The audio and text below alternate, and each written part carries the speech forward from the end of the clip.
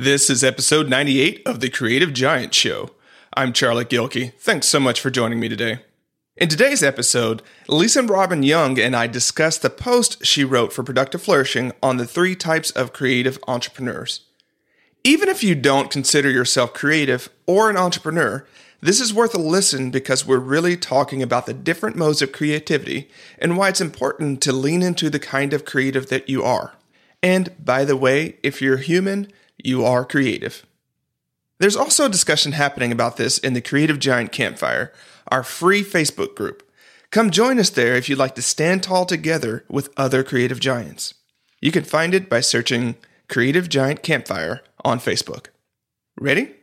Let's do this.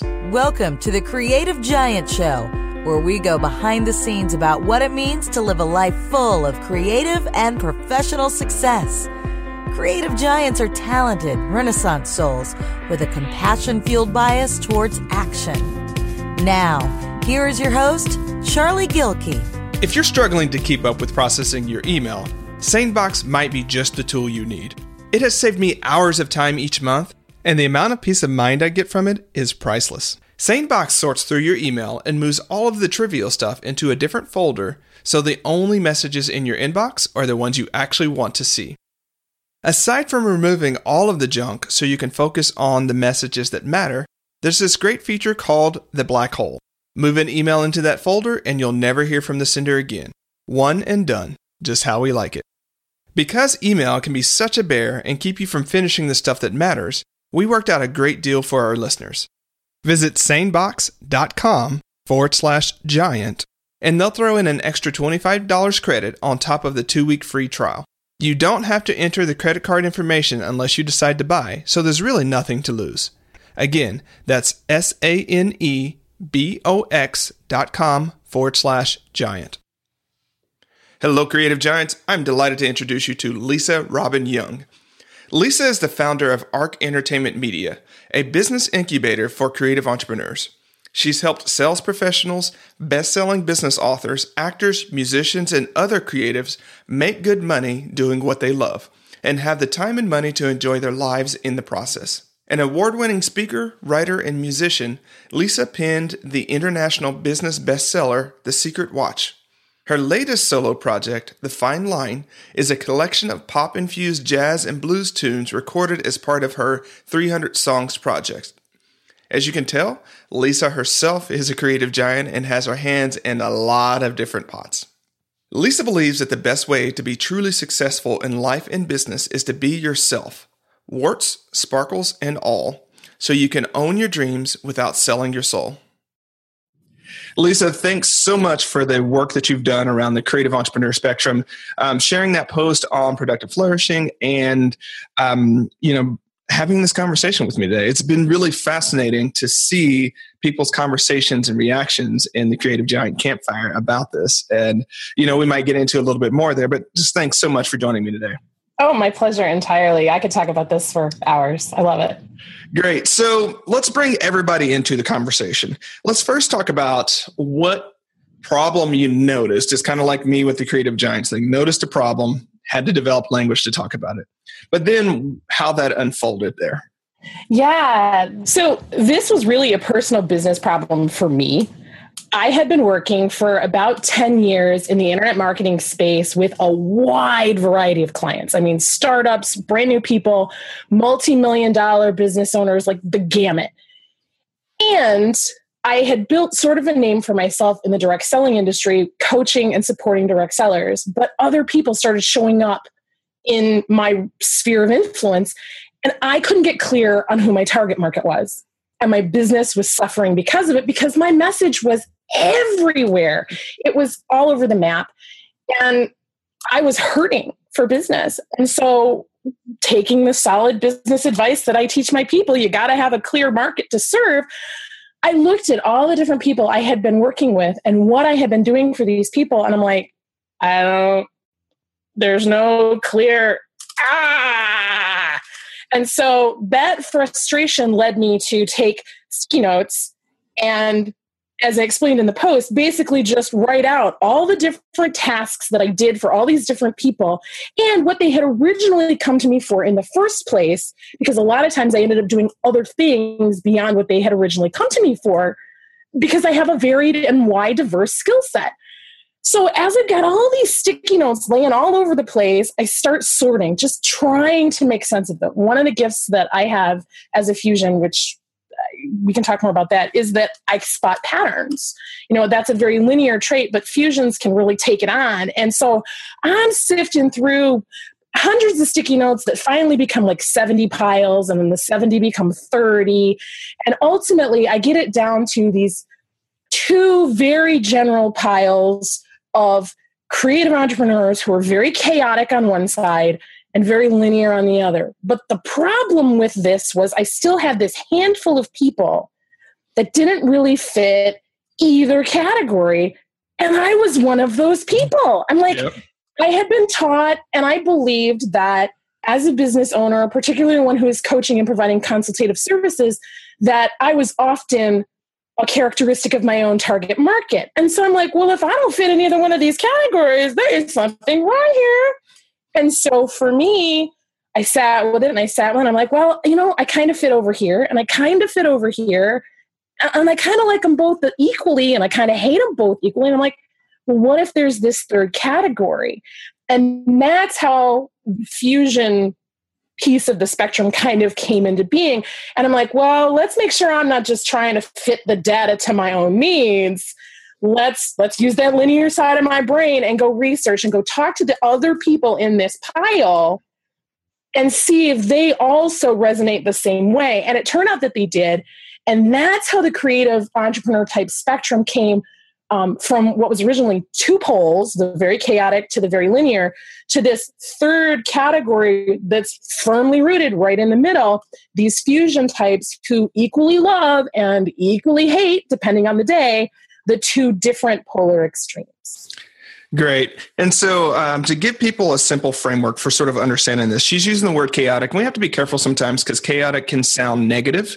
Right. So it's a broken model. We know this left hemisphere, right hemisphere brain model, that like left brain and right brain doesn't really work that much anymore. Right. Well, and it's been proven that it's not an accurate depiction of how the brain works. Exactly. But just for sake of simplicity, right. So let's put linear over on the left brain in the old model, right. And chaotic over in the right brain. And then what we're now starting to call integrated minds, right. Of this the whole brain model. The whole brain, right.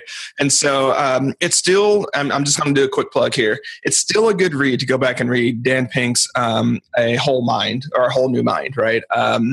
It does use the left-right brain hemisphere sort of language, but it at least, I think, has people start thinking about how to become more integrated and how these processes work. So just for a quick framework, left-brained, linear, right-brained, chaotic, in the middle, fusion. Yes. But let's talk about the cusp areas real quick so people we'll make it simple and then we'll make it a little bit more complex. Yeah. There are three primary types, the chaotic, the linear, and the fusion. But then there are these people who are close, and they're close enough to the middle that it's important to identify them. And these are our cusp types. They are primarily linear or primarily chaotic, but they demonstrate enough fusion tendencies that it can be very difficult for them to stay connected to and identify with the linear realm or the chaotic realm solely or independently. Someone who is a chaotic, they're like, oh, I am so chaotic, it is me. Someone who is linear often doesn't even identify as a creative. It takes them a little bit of time to go, oh, that's how I am creative. Okay, I can see that now. But they very much identify as linear. Those cuspy people are like, well, they lean on their preference of linear or chaotic. But then when they really need to pull it out, maybe they're much more outgoing or they're much more stream of consciousness in their thought patterns for a linear type. And that's how these cusps were developed. Cool. So you know the results of my assessment and things like that. And we're going to talk about that in a minute, but you thought I was somewhere different. And I'm just curious of why. Well, like so many judge a book by its cover kinds of situations, a person will present in a particular way, in a particular set of circumstances. And when they do that consistently, we develop an expectation. I mean, this applies across the board. We're not just talking about business. I'm not just talking about this assessment test, but every time I had heard Charlie Gilkey, and you and I didn't even know each other until I started talking about this assessment, but we had friends in common. And every time I heard Charlie, I heard planners and strategy and very linear constructs that made me say Charlie Gilkey equals linear.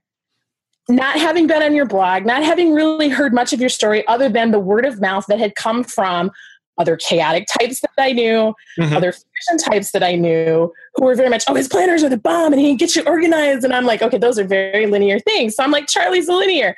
And he's like, I don't think so. And I'm like, well, take the quiz. And so he did. And he's not. He's a fusion type, which makes me happy because I'm a fusion too. So. Yeah, and so I highly recommend you take the test. We'll link up to the post in the show notes so you can read more about this. But the other thing that we discovered is that there are a lot of other creative giants who identify as fusions as well, and so that's just one of those things. And I think it's part of that trait of being a creative giant or a Renaissance soul or multi-potential. Like, there's a lot of words floating around that are saying similar things. Is that to be successful at doing that, you have to be able to balance these different modalities. You have to be, creatively chaotic in a way. You have to be linear in a way to be able to manage, I think, that spectrum. I think you can be, let me put it this way. I might recant that, because I could see one being multi-talented in a lot of creative endeavors, but not picking up enough of the linear side, right? Not being a fusion in that way. Right. And that's the thing that makes a fusion distinctive from some of those other phrases like scanners. We had a conversation in the group about, how is this different from being a scanner? And I actually talked with Barbara Scher a little bit about this as I was developing this, because I didn't want it to be like, oh, this is Lisa reinventing the wheel here and just slapping a new label on something. What makes these fusions different? And the thing about fusions is that, well, the whole spectrum is based on your preference, not necessarily what you're good at. Because you can be really good at something because you've done it for years. I am a great filer. I was a secretary. I do it really well. Hate it. Absolutely hate it. Don't give it to me because I don't want to do it. I don't like the number crunching in many respects, but there are some things like money reports, financials. I'm like, I am all in those numbers. Those numbers are sexy to me. So there's a preference, and that's what this spectrum looks at. And so for fusions, they have an equal preference or relatively equal preference for the chaotic type endeavors as well as the linear type endeavors. And you can be successful as any type. The key is when you get clear on what your type is, hone in on that genius and do it like nobody's business, and find somebody else to support you with the stuff that's not in your wheelhouse, because that other stuff's going to drive you nuts. Yeah, I mean, as I was taking it, and I tried not to take the assessment knowing that I was going to be a fusion, but I'd already read it's like, I'm a fusion. I know this is going to happen, right? Yeah. But I, still answered honestly and what comes up for me, and surprise, I'm a fusion. But that's also this. I particularly think about me, on the Myers-Briggs, I'm mostly in the middle. For most of the things, I'm going to be mostly balanced, right? And it's a curse, but it's also a blessing in a lot of ways, right? Because I don't have that extreme sort of thing.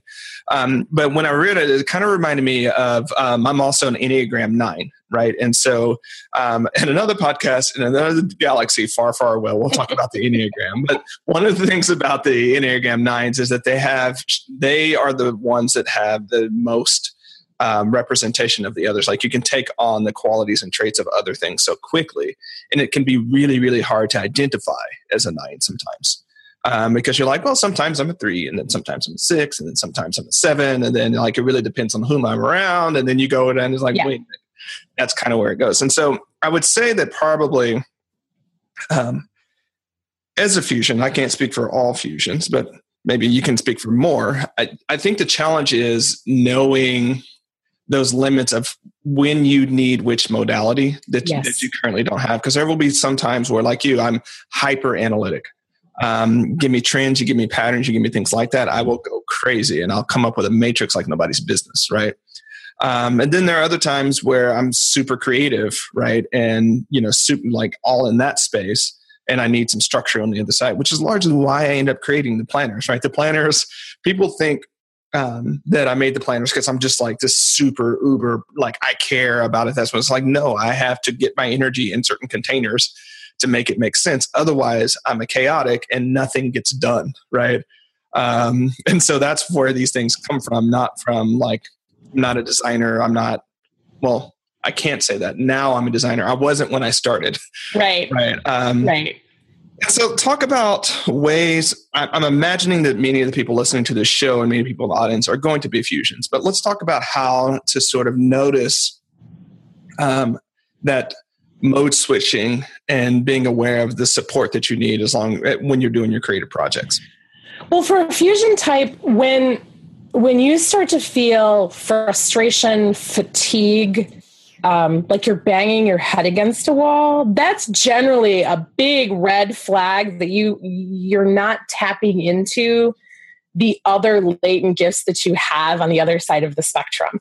Like, you can get very numbers focused and deep in the details of the linear side of your brain. And at some point you have nothing left to give there. And if you continue to persist, it's like, you know what? I just need to step away and do some coloring for a little while. That will help, Mm-hmm.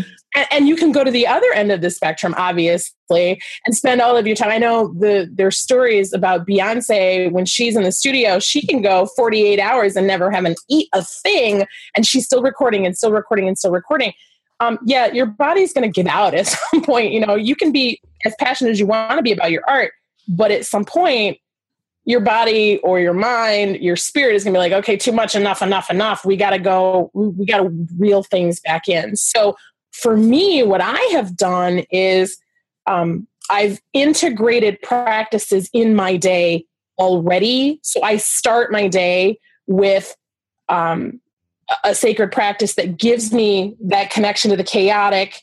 And then the next thing on my day is something that's more linear, so that I've already constructed a day that includes a bit of each, so that I'm not feeling like I'm putting all my eggs in my linear basket today. And I find that when I'm coaching other clients, if they start to structure their day so that they have some of that give and take as well, they find that they're not so depleted at the end of the day, and that they actually sometimes even have more energy to give because they've kind of equally distributed it through the day. So, I'm glad you mentioned that because, there's a post I wrote a long time ago called Create and Connect and Consume, right? Which is really about balancing those different energies. And obviously a fusion is going to talk about balance. But I think what we find is that people spend way too much time in the creative mode, and then it's like their inspirational tank and their social tank is not full enough, and then they get stuck. Or they go into consumptive mode and then they get, creative constipation because they haven't created anything and they've got all these ideas in them. Or you go into social overload where you're around a bunch of people and like you're overstimulated and it's the wrong type of nourishment and you're not creating. And so, I really appreciate you bringing up the balanced morning routine, because mine is like that as well. Like there's the meditation, which is really free form, because if it's overstructured, I'll resist it. Right. And then, there's while coffee is making, then I might play a little guitar. Right. So it's always sort of balancing those energies because that's where the best stuff happens. Now, if we can, let's go through a quick sort of strengths and disadvantages for each one. And we'll start with linear and go from linear to chaotic, right? So linear. Sure. Linears have a wonderful gift for pattern finding. They are exceptionally good with the number side of things. They can spot those kinds of trends. These are your inventors and innovators, the Elon Musks of the world. I mean, these are the guys who, the Warren Buffetts, they have a niche that they're very good at and a very singular razor sharp focus on that type of innovation. Doesn't mean they can't do some of the other things, but I mean, they find the razor's edge of that piece of their world and they're on it.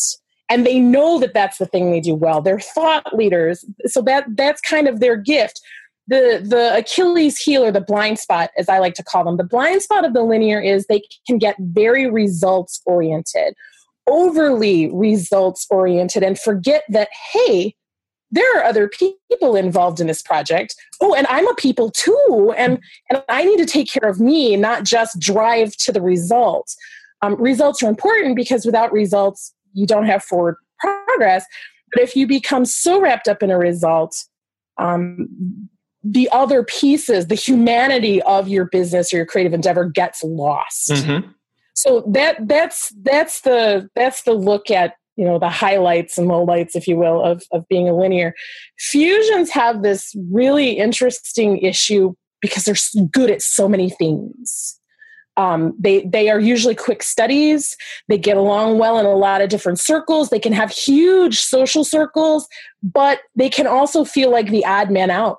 Like, oh, I'm the smart one in my creative group of friends. I'm the creative one in my smart group of friends, and I'm kind of on the edges of all the conversations, and I can, hold my own in any of them, but I don't really have a spotlight.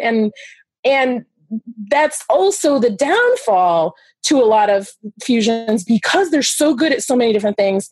A lot of times they see their friends that are more chaotic or more linear, and they get stuck in comparisonitis and perfectionism. Well, I'm not as creative as Julie. I'm not as linear as Peter, so I'm not good enough. And what they miss is they're the only one who has this unique blend of all of that stuff, which makes them uniquely awesome in their own right, because they can. Fusions make excellent employees for people who need to bridge the gap from one side of the, creative extreme to the other. So for a chaotic who really needs to understand the number of stuff in their business, but just, I don't want it, I eschew it, let me get away from it, hiring a fusion helps them speak the language without going nuts. Mm-hmm. So that's a great gift that fusions can give to both sides of the spectrum, but oftentimes they're so stuck in paralysis over comparisonitis and perfectionism that they don't get off the stick. And so they spend years kind of bumping into walls, sort of doing stuff, but never really shipping. Yeah. I'm going to slide this in right here because Fusion's Creative Giants, that matrix of people, branding, whether it's personal branding or business branding, is going to be one of the chief challenges, because you're going to have so many different ways that you show up in the world. And just like what we were talking about with Lisa, like, oh, Charlie is linear. It's like, well, not so much actually. Right. Or in other circles be like, oh, he's a super creative guy. And I'm like, well, not so much. Right. I'm kind of in the middle. So just understand that as a fusion, as a creative giant, telling your story in a way that's coherent, that ties in your body of work, quick plug to Pam Slamman body of work, is going to be one of those challenges, because if you're linear, you've got your thing and you're known for the thing, right? Right. And if you're over on the chaotic side, you're probably known for being expressive and creative and being avant-garde and all those different types of things. But if you're this fusion person in the middle, right, telling that story and realizing that, and I'm just going to say this real quick because I've talked about this in other places. When we live in the world that we do, where we're so bombarded with information right now, we have an information surplus. Yes. Synthesis and assimilators are incredibly important, right? Because you're reading 80 gazillion things, but the fusion that can come along and say, okay, here's the way that we're going to synthesize these three things into one thing that makes sense, incredibly valuable for your network. And one last plug, and then I'll give it back to Lisa on that one. Recognize that novelty is good, but utility is great. So sometimes, especially in creative endeavors, it's got to be new and it's got to be never been done before. Well, there's a way in which, as a fusion, you can make it more useful, right? You can make it easier for people to understand. You don't have to recreate or create something new. You can do it better and take something and make it more widely accessible to people. Yeah. One of the examples that I love to use, I am a musician, so it helps that I use musical metaphors. When I talk about fusion creatives, I love to talk about the Eagles, because this is a super band. I mean, it's basically a super group. Each one of these artists had solo careers by themselves. They were amazing artists by themselves. But when they got together, they created something that was better than the sum of their parts, number one. But number two, they weren't all singing lead at the same time. You got four guys. Each one has their moment to sing their song, to do their thing, to be the front man. But they all work to support the whole of the group. So when I'm working with fusions, and I'm a fusion, and I had this struggle for years, like, well, am I a business coach? Do I work with direct sellers, or am I a musician? Am I a performing artist? Am I the singing business coach? I mean, I went through all of that. And ultimately what it came down to was, what are the 3 or 4 things that I excel at? And what's the one I'm going to lead with most of the time that still allows me to let those other 3 shine in their moment? And for fusion creatives who can get a handle on, you don't have to pick one thing, but you can't have 75,000 things. And you kind of have to lead with one at a time. And the other 3 are back there singing backup. They find success, and they find it incredibly well. They actually have the greatest potential for fame and fortune of all of the different types of creatives. Yeah. So just another way to think about that as well is we'll use music and metaphors. I'm glad you're using that, because whenever things get hard, I think of food and music. Maybe that's just me though. What's your what's your hit song? It's not your only song. It's just your hit song, right? Right. And you can have all sorts of other songs on your backlist. You can do a whole tour, but when people think of you, what do you want that song to be? That is a great analogy for finding that space. When we talk about what the chaotics do and how the chaotics come alive, chaotics, as you alluded to right at the beginning, that can seem like or sound like a very negative connotation. Oh, they're kind of all over the map. And that's not what chaotic necessarily means. When I'm talking about someone who is a chaotic type, they don't have a linear point A to point B kind of thought process. Generally, they're more stream of consciousness. It doesn't mean that they're not organized. It doesn't mean that they don't have systems. It means they don't call them systems. They're rituals or they're habits. Mm-hmm. And when they can find those grooves that work for them, that's when they have the most success for themselves. These are the Katy Perrys and Lady Gagas of the world. They're icons in the thing that they do. They're known for that thing. It doesn't mean they don't have other talents, because Tony Bennett, an amazing musical artist, is also a painter. He's got a whole second career. Henri Matisse was an amazing painter. And when he got arthritis in his hands, he started doing paper cutouts and had an amazing second career. So it's not that you don't do other things. It's that those things that you do typically come from a place of passion and serving and creating an experience. And it's that experience that drives the vision, the output, the production of whatever it is you're doing. So you can be an author, you can be a singer, you can be a dancer. These are the people who are traditionally considered as creatives, but not always exclusively considered as creatives. And so the blind spot for these people is that they can get so caught up in trying to create the experience and having it look and feel exactly the way they want it to, that they then forget that, oh, hey, this is a business. It's going to make some money. And if it doesn't, then it's not a business. And it can look and feel and people can be like, wow, that was amazing. At the end of the day, if you're in the hole, you're not going to be able to create another experience like that. And I remember the story that I read about Lady Gaga wanting so desperately to work with Arthur Fogel, who's like the greatest tour promoter in the modern history of rock concerts, that she took every penny she had and plowed it into creating this tour experience just to show him what she was capable of, to get him to even give her the time of day. She dropped millions of dollars on this tour, and it could have totally bombed. Fortunately for Lady Gaga, it didn't. And Arthur Fogel said, hey, you're pretty awesome. Let me start doing your tours. But it could have just as easily gone the other way. But that's the kind of risk that chaotics are willing to take in pursuit of their vision and the experience that they're trying to create with their creative great work. Yeah, so something that's coming up for me as far as thinking about the spectrum, because in some ways you've mentioned both linears and chaotics are icons in their industries, right? And there also can be innovators and things like that. So, as I've been thinking about this more, it's like, okay, over what we typically see is over on the linear side, you see incremental innovation more so than you see disruptive innovation, right? Yeah. And over on the chaotic side, you see much more disruptive innovation. Trying new things, really, really risky, not necessarily building upon what's been there before, right? And they both have their advantages and disadvantages. We're not going to really talk about innovation today and the differences, but that's something to think about, because I think, again, what I want to pull out here for the entire spectrum of people is knowing which end of the spectrum or sort of what your affinity is. Yeah. The power of that is owning it and leaning into it. Yes. And it seems like you're coming from a very strengths-based approach, like strengths-based, coaching or strengths-based methodology that says, if you've got a strength, like lean into that strength more so than trying to cover your weaknesses, right?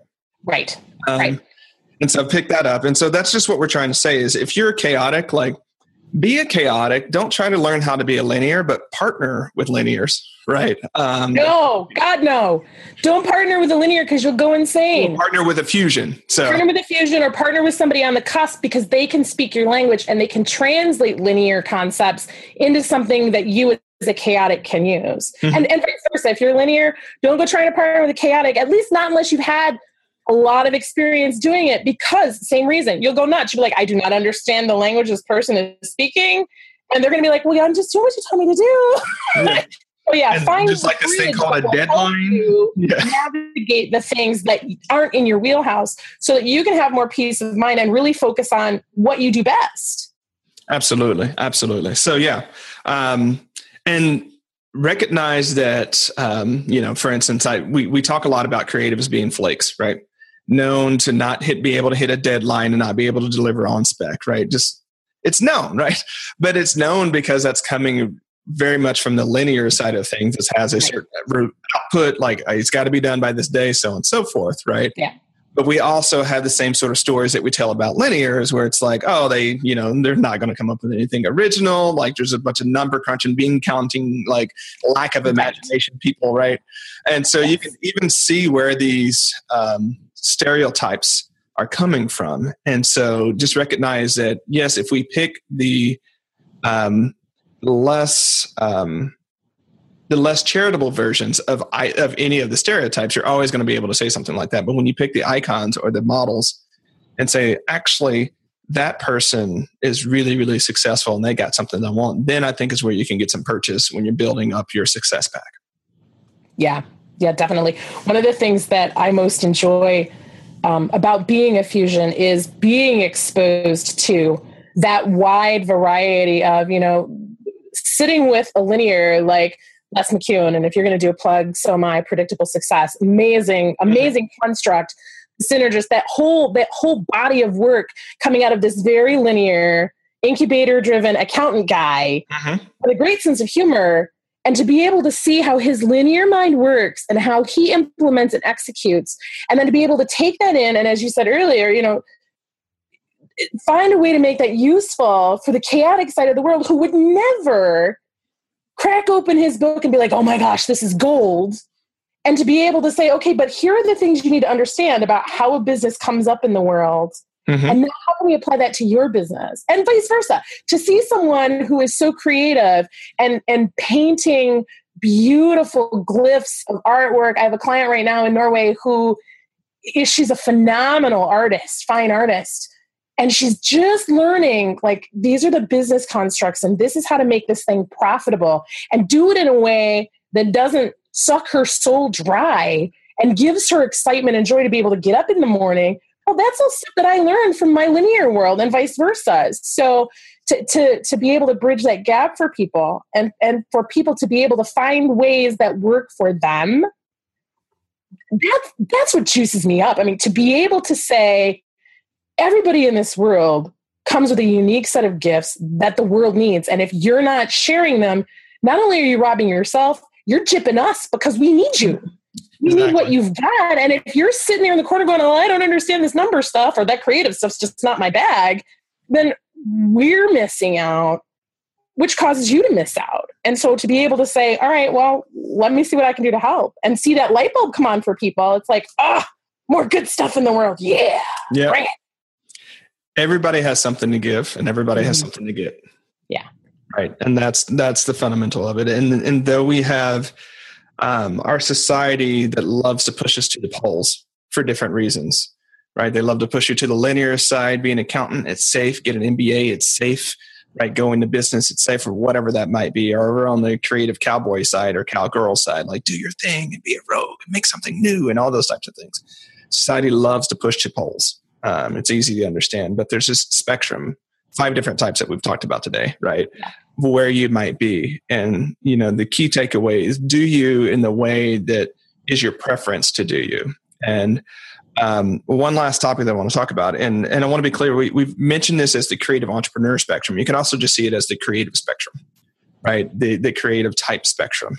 For branding reasons, I assume that Lisa's gone creative entrepreneur, great reasons to do so. But as we talk about business success and getting it, like the same principles apply for employed creative and knowledge workers. And so you just change the context a little bit. So it's definitely. But what happens is, because this has happened when people have shared have responded to the Creative Giants post, and they're like, I feel super seen by this, but what it's made me realize is I'm in the wrong job, right? I'm in the wrong career. And I imagine you might have that come up for you as people take it and they recognize that, wait a second, I'm a creative type, right? I'm a chaotic type, but I'm an accountant. I'm in the wrong career. What would you say to someone who comes to you with that sort of problem?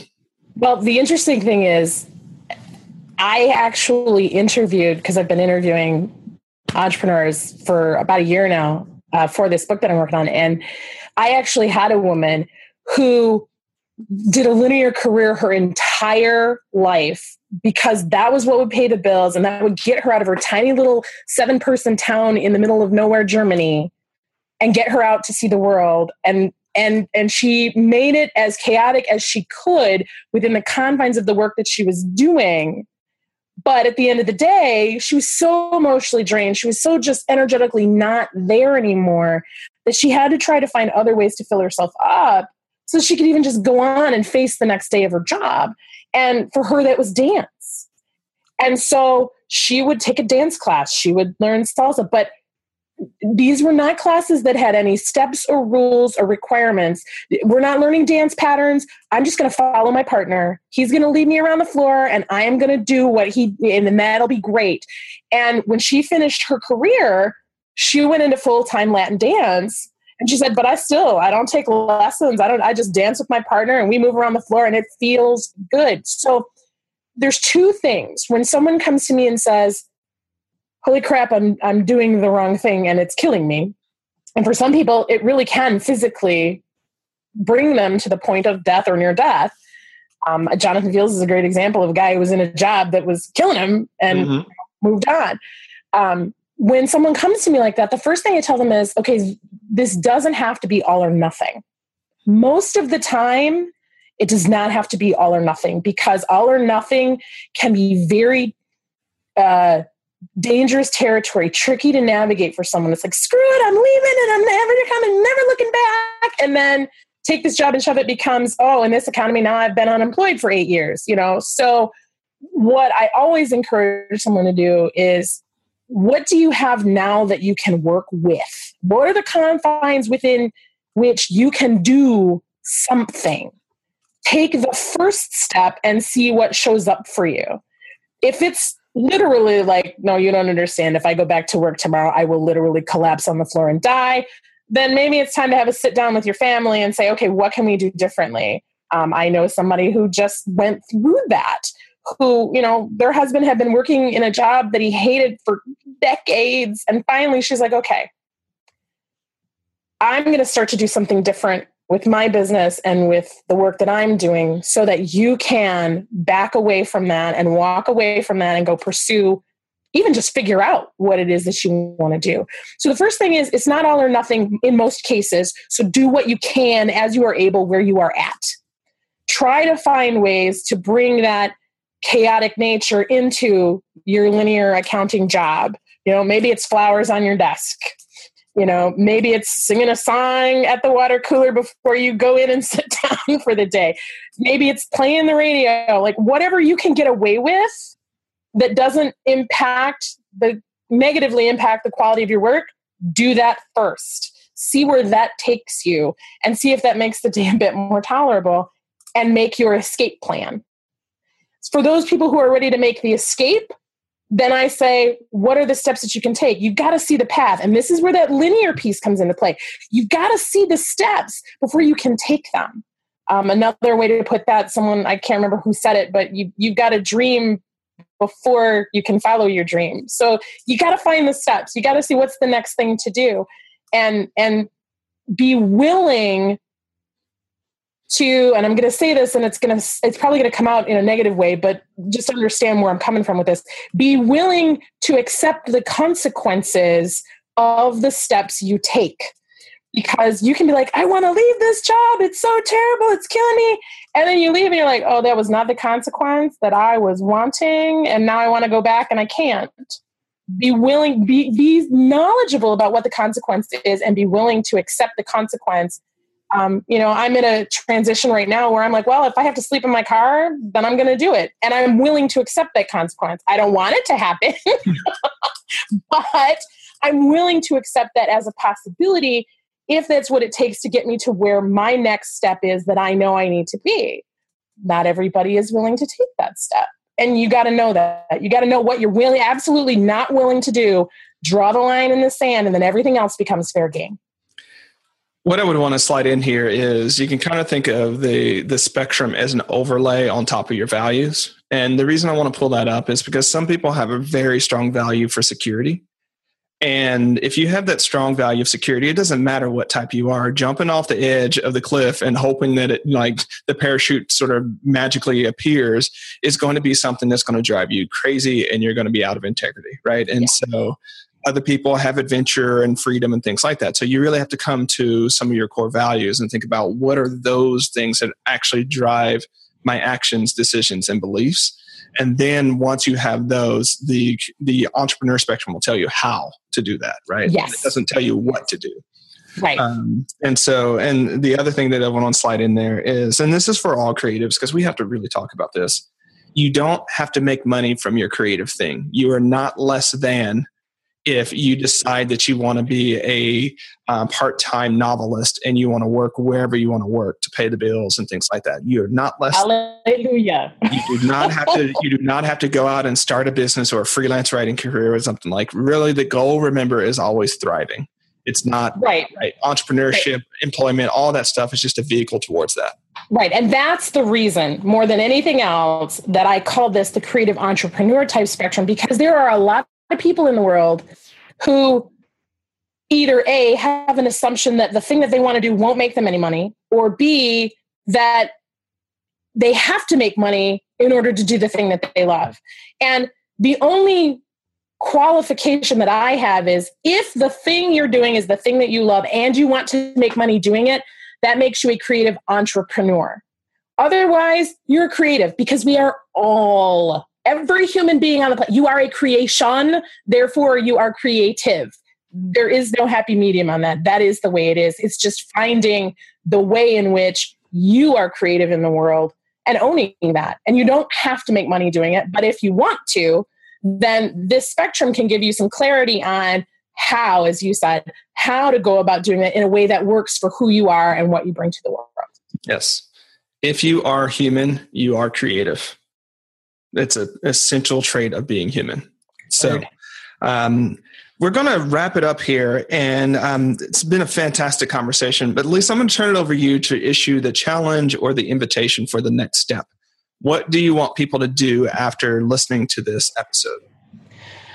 I think the number one thing to do is get clear on who you are. If that means taking the quiz, take the quiz. Please take the quiz. You can find it on my website. And get self-aware, because my platform is very much the idea that until you know who you are, I love Simon Sinek. But you don't start with why, you start with who. When you're clear on who you are and what matters to you in the world as a creative entrepreneur, then you can share your why. Then you can go out and do the things that really matter and draw in the audience that wants what you have to offer. So get self-aware by whatever means necessary. Do that. That's the challenge that I would put out, because once you know who you are, the rest is so much easier. We philosophers have been saying for thousands of years, the first step is know thyself. Everything else follows. Lisa, thanks so much for joining me today. And, it's been a fantastic conversation. My pleasure entirely. Thank you. Okay, Creative Giants. I hope you've enjoyed today's lesson and it's helped you tap into how you want to show up in the world as a creative giant. So remember, the first step is to know yourself, know who you are. I would encourage you to head over to the post. We'll link it up and read more about this, take the quiz, and figure out how to weave your affinity into the projects that you have and the goals that you want to achieve.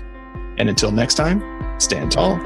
Thanks for listening to the Creative Giant Show. To find more tools and inspiration for creative giants, head on over to productiveflourishing.com.